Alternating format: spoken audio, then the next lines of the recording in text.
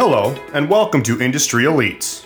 On this podcast, Industry Elites' very own Natalie and Vicky are going to be interviewing business owners and individuals who have made their mark in their respective industries. Danny Bibby's goals is to help clients grow their customer base through offering customized online advertising campaigns.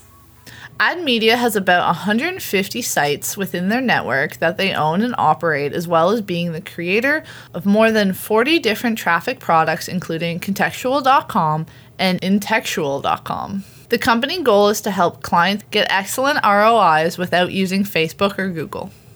They innovate using AI and machine learning to reach target audiences and get more from every advertisement. On this week's episode of Industry Elites, we have founder and president of Ad Media, Danny Bibby, returning to the podcast today. Danny, how are you doing? Doing well. Thanks for having me. Thanks for coming on. So as we have previously chatted, we really got to know a whole background about yourself and how you ended up to where you are and how you've achieved the certain success that you have achieved, which is quite a lot. But we really wanted to bring some challenges to the table and try to have you debunk some of these marketing strategy myths and really just get your expert opinion on these as someone who's been in the industry for quite some time. Sounds good. Okay, so first one is I said that completely wrong order. Small businesses shouldn't waste their time or money on marketing. True or false? And how do you feel about that statement? I think 100% false. I figured that was an easy one, but hey, it was out there. We got to debunk it. You never know, right? Fair enough. I feel like it's one of those things where the average business understands that they need it, but I feel like you still have this kind of like mentality of, well, my business is running fine. I don't need this. Which I personally find is kind of a weird mentality, because wouldn't you want to, for lack of a better word, want to be greedy and get more money from... I do find that kind of a thing, especially someone that is in the marketing space and has like freelance for myself before. It's a weird attitude that kind of people come across. Have you found that? And maybe kind of having some clients where you've pitched an idea and they're like, no, we don't need that. Is that a thing that you've come across, or an attitude?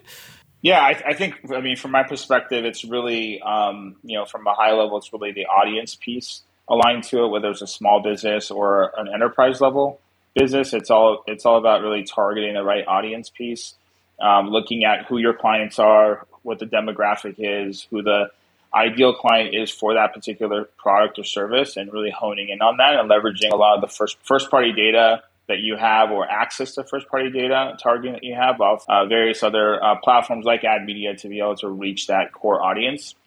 I think if you're just running ads for the sake of running ads, it's not really going to work. And I think that's where the frustration lies with a lot of the various smaller businesses or even enterprise level brands is they think they have a great product, they have a great message, but they're targeting the wrong people, right? So they're burning a lot of ad dollars. They're looking at it from a service level and really to the marketing it to the masses. And I would say that's probably why it's not successful 9 times out of 10.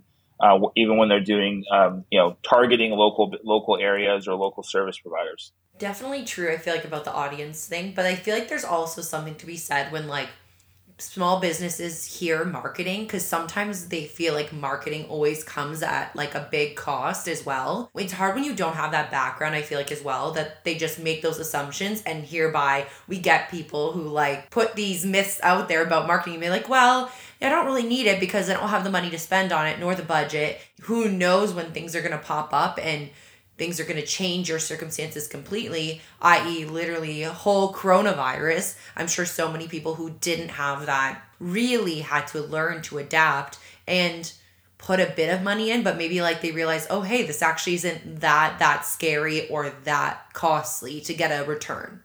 Agreed. Yeah, that definitely took a major hit, and a lot of those folks could never come back from it, right? We all know a lot of businesses that went under because they didn't have various other channels and strategy for digital to be able to compensate for the loss of the traditional revenue that was generated off of traditional marketing. Definitely. It's really changed a lot just across everything, especially with COVID. Like, I feel like there's a lot of things that have changed for the better and will most likely stick going forward, but definitely has hindered some industries. So this was our example earlier, but I'm still going to say it. Do you think snail mail or direct mail is a thing of the past, or do you think it's still relevant in today's marketing industry? I think it's still relevant as long as it's being used in conjunction with the audience piece. So, for example, with a lot of the clients that we work with, we manage our first-party data on the 230 million users, so we are able to align that to their first-party data. The concept around it is we're running digital campaigns.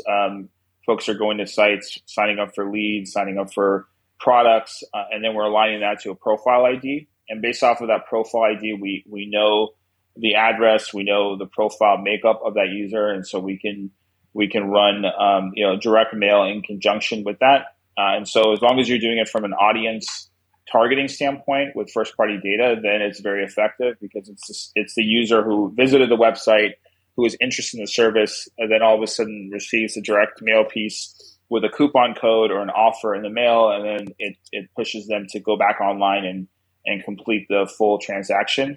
Whereas, from standard blanket blasts of direct mail across multiple segments of users is probably not effective. It's a waste of money. But if you're doing it on an audience piece, you have to look at it more of like a remarketing process or a retargeting process where you're remarketing users who've already visited or already interested in the service to convert them. And if you just have direct mail as an extension to that, then it's very, very effective. So here's another one that we have. A myth to debunk, but are marketing goals something that can be achieved by anyone? So if there's marketing goals out there, can someone be like, yep, I can get it done, I can achieve it, no worries? Or do you think that's a myth? I would say that's true at a smaller scale.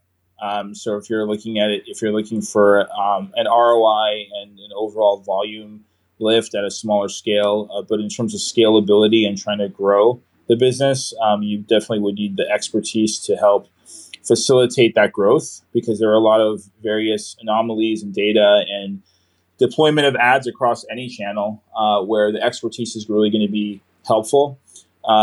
So that's why agencies exist, and that's why digital marketing ad tech companies exist, because there is that expertise that comes along with it that helps scale the business as a whole. But if it's a small, sole proprietor who's looking to run an ad, they can do well at a very small scale.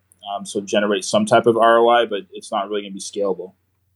Do you think just posting Facebook ads or Instagram ads or just social media ads in general is a viable marketing plan just as is? Or do you feel like it needs to be a multifaceted approach? Definitely multifaceted. So, that's the number one thing we do is really it's an omni-channel offering. So really going into social media channels, search, display, video, email, overlay ads, connected TV, and even direct mail, and really doing an all-encompassing omni-channel approach on a user profile level. So really understanding who the user is, what the service is, what you're looking to sell, what kind of KPIs you've had in the past, and then looking at it from a holistic view across multiple channels in order to achieve that, as opposed to just saying I'm going to run an Instagram ad and hopefully I'll generate a sale or I'll get a click through, or a Facebook ad. That's really not going to work in today's landscape, especially with the high cost, the not having the transparency, obviously being in a closed environment like Facebook, you don't have access to the data that you need to, and you can't really reach the user across multiple channels, and the cost doesn't really back out for what you're spending. It's more of like, again, just doing it from a small scale. But if you're looking to really scale the business, you have to do it based off an omni-channel approach in order for it to work. So understanding that everyone's budgets are different and for their spend, marketing plan, just kind of overall, what would you say percentage-wise that you would expect to be an appropriate ROI on these marketing spends? Our goal is really to outperform Google. So the way we look at it is, if we're looking at it from a profile audience piece, we look at what's historically run or what's been running on a Google non-brand campaign or a Facebook campaign, and then have double-digit return. So if it's roll ads of a 4-to-1, we come back at an 8-to-1. Really looking at it from that perspective to outperform Google or Facebook. That's really the goal, and it's very easy and achievable if you have the audience piece and you're not blindly buying ads across multiple users at a higher rate, but really looking at it from a cost-effective buy standpoint and an audience piece, and that's how you're able to really outperform a Google or Bing for sure, but Google and Facebook, I would say. Could you give any, high-level advice for anyone who's trying to get into Google AdWords? Just kind of for their keywords, because I know myself when I first started getting into SEO, probably like 7 years ago, maybe even more, it was kind of like, how do I do this? Like, it's a t-shirt company, so is my AdWords just t-shirts, which we know you would never break into that space for high level those are. Is there any kind of high level advice that you could give to people that are trying to develop these keywords themselves? Yeah, I would say the first step would be just, sign up for a few different services like an SEMrush or SpyFu. Figure out who your competitors are in the space, run queries against their domains and ads they're buying, figure out what keywords they're purchasing on that are converting for them. And you can get all the data through programs like that and essentially leverage that piece of data to build out your campaigns. If it's a similar product, that's going to help make sure that you're on the right kind of path. If it's something that you're just starting out with, there's no historical data, you have no trends, you have nothing to really gauge anything against. So the only thing you can gauge against is your current competition. So not really a conquesting strategy, but more of what's been working and what is the competitors' strategy. What keywords have they been buying on that's very similar to my product or service? And you want to replicate that. That would be the first step. And then once you actually go live with a small amount of volume, you can gauge the data and performance. And then it's really just an analytical exercise of really understanding what's working, what's not working, and going through the optimization tactics, which require research, time, and kind of training. But you have to roll up your sleeves and do that. But I would say the first step is really doing research against your competitors and understanding what keywords they're buying on. Don't just blindly, make an ad and run it, hoping that it's going to work based off what keywords that the ad centers are suggesting you buy. What would you say to those who believe that when you're participating in marketing, that will attribute to quick results? I think that's true in the sense of, if you have the right targeting and the right setup from the beginning. So if you have that historical data, or if you know what keywords you should be buying on, and you're replicating what's currently working for a different competitor, then that is true. But even given that, it's really takes time to build the audience piece and build historical data, and then from there do the optimization. So tactically, it's really the audience piece is really critical, but the first step is really the keyword piece. But it's not going to be an immediate return once you scale. I think if you purchase the right keywords at the right rates, you can generate some decent ROI and you'll see immediate return. But if you're looking to scale, you have to continuously optimize on an audience piece for sure. I'm assuming when you're spending money on ads, and obviously you're not seeing that return, that could bring a certain level of frustration. But as you're saying, kind of could take that time to build up to where you need to be. But that being said, when is it too long without attributing results to that people should be like, okay, like either rethink the plan, or whatever company they're with, hey, maybe they're not providing you what you need because you're not seeing those results yet? Like, what's the timeline there? I would say 3 business days max. I know some people like to run, 90 days and burn a bunch of money doing testing. But if you're really on top of it and you're looking at the data daily, you should be able to see a return within 3 business days. If it's not working, then either you have the wrong keywords, you have the wrong product, or you just have the wrong audience targeting. And so those are the three things you have to look at on an ongoing basis. But yeah, I would say a three-day kind of rolling average in order to optimize it. If you know what you're doing, you can probably get it done in 2 days.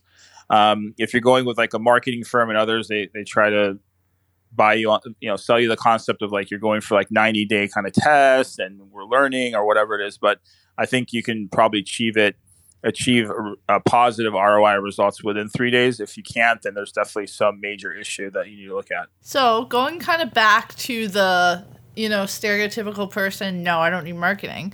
True or false, having high-level quality products and services should sell themselves? I think if it's marketed the right way, yeah, right. It could be a great quality product or service if it's not branded the right way or marketed the right way. It really comes down to the call to action, right? So you can have a really amazing product with no call to action.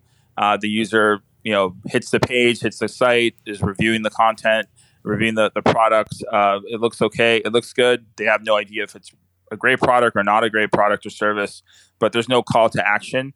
And the marketing message for that call to action is not there. And so you're not going to sell. But if you have a substandard product, which is marketed the right way, it'll sell a lot more because the call to action is there and it's the right messaging. So on that note, we have all seen the weird kind of TikTok products or the weird ad products in general. And I always think of, they're always something so random. Like it'll be, I don't know, a water bottle. And it'll be like, this is the most newfangled water bottle on the planet because it has a pop lid for some reason. Like, these weird products. Do you think these people are like actually making money off these like TikTok ads? Or do you think they're just purely going over that spontaneous buyer instead? I think with those type of like niche, I call them like one sell kind of offer type of products where there's a kind of a tweak to a product made and they push it out and they just try to push as many units as possible out. It's more of just I think they are generating money off of those off of the sales of the product, but obviously the idea here is it's not really a longevity play. It's more of build one product, push it out, try to sell it, build another product, push it out, try to sell it, and leverage whatever you can within TikTok to reach the right user by doing more of a viral type of play where it's something that might be interesting to someone, so they might forward it to their friend, or it's a situation where it goes the optimization is there and they can reach the right person based on the audience targeting again within TikTok to try to sell that product. But it's not a long-term play, right? Try to sell as many of those products as possible and then move on to the next to build a new product, another product, and do the same thing. So that's kind of what that whole model is about with the niche products that are being pushed. But would you say that there's some industries where social media marketing isn't transferable?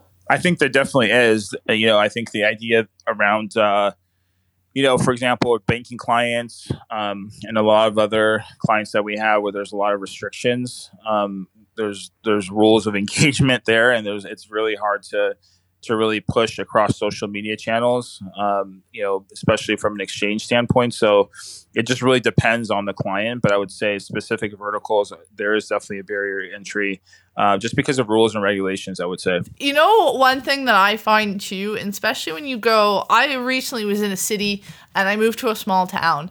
And when you get to the small town, nobody's online. The hair salons in town don't even have a web page, is just completely out of the question. Booking? No, that is the worst. I don't actually want to talk to a human.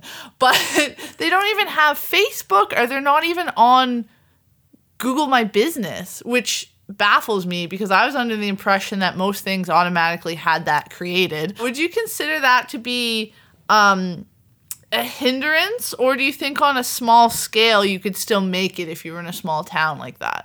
I think it's a hindrance because if there are folks that are going through that town and they can't find you by doing a quick search or trying to look for a product or service that you're selling, then you're missing out on business. Because even though you're in a small town, there are travelers and people that travel through that small town. And if you're not listed and they can't find you anywhere, it's going to be really difficult to sell to those people. So I'm sure these small towns definitely don't. If they're not having anything online, they definitely won't be worrying about this. So more so for our targeted audience who have cell phones. But for mobile, is it true or false that it doesn't drive conversion? I would say it's false. I mean, I feel like that there's definitely conversions to be had on any level, even if it's a small town or a small retailer or a merchant. There's still opportunity to sell at a larger scale by being online. I would say I'm always more inclined to buy something when I can quickly go on my phone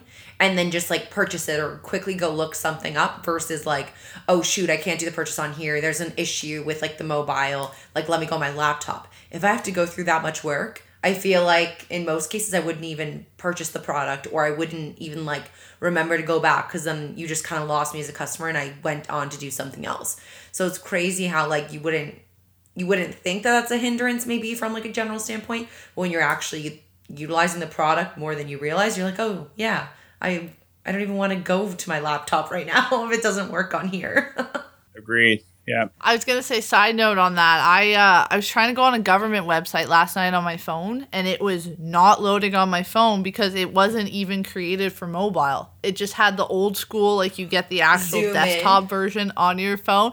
Yeah, and I was like, come on, Canadian government, like get it together. You have so much money and you can't make it mobile. Like, are you serious? And that was the same thing too. I was like, do I want to get up and go to the next room just to get my laptop?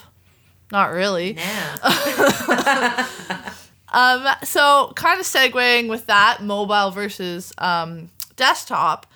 True or false, with all the changes going through Google, through paid advertising, through their weird new SEO changes, would you consider SEO as what we knew it to be dead?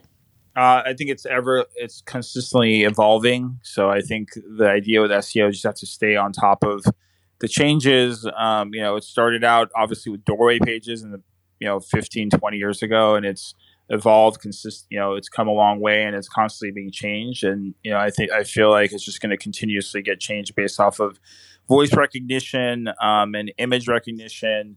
That's going to be really part of the new SEO, as opposed to what has been done in the past, was just tagging and content and relevancy and page rank. So a lot of that link building stuff, it will go away over time. It's not going to be there. I think there's still some value to it from a lot of these SEO firms, but I think from an algo perspective and from voice recognition and image recognition, that's going to definitely take precedence over whatever SEO firms are currently doing right now to help optimize placement for various keywords. So just to kind of hinder or get through, we've gotten snail mail, we've gone through ads. Would you consider email marketing like e-blasts and newsletters to be spammy and useless? True or false? False. I think it's really based off the way you do it and the call to action. Again, going back to the audience piece, if you have the right audience, if you have, like, for example, with us, we have profile IDs on users, so it's omni-channel, which includes email. So we're able to really target on a user audience specific level based on email addresses across multiple hash files. So if you're targeting the right user, emails are really super effective. But if you're just looking to just do a shotgun approach and blast, then it's probably not going to work. You might get a small return or at least break even. But if you're looking to really crush it and have the ROI, you definitely have that audience piece, even within an email campaign. Fair enough. Yeah, I feel like the line in between spam and useful is kind of gray, a little murky. I know myself, I sign up for everything and I have an email specifically just to sign up. So, I mean, if I look at, I'm one of those iPhone people where if you check my little icon on my phone, I have 5,400 unread emails that I guarantee you are all product emails. So what is one thing that somebody could do in that space to stand out? Because for me, it's anywhere from Zara to Crunchyroll, the bank, McDonald's. How could you set yourself apart when your inbox looks like mine? I think, again, really understanding the user, who your core target audience is. So, looking at if you've been in business for a while and you have historical data on your clients and customers, then you can target the message to really focus in on those types of users. So the call to action, aligning to the demographic type of past and current clients that you're servicing. That's really the key, as opposed to just having a broad message. So I think, really understanding the core demo is the key. So, there's a lot of examples of that, right? So there's a lot of sites out there. For example, you would think on certain specific sites, you would think it's females a certain age that are purchasing it, but it's really the males that are purchasing it for the females from different age brackets. So you just have to know your core audience. Who are the buyers, right? So that's the key. Who are the buyers of the service? You can't just do a guess and hope that it works, but really understanding the data and looking at the data and leveraging that prior to running the campaign and building the messaging around that is key. Fair enough. Well, that comes to the end of our true or false list. Is there anything that you found throughout your career that you'd want to add to the list before we close out? No, I think you guys covered it. Fair enough. Okay. Well, thank you yet again for coming on our podcast today. And I do apologize for our technical difficulties. The weather has really picked up here for us. But thank you for coming on.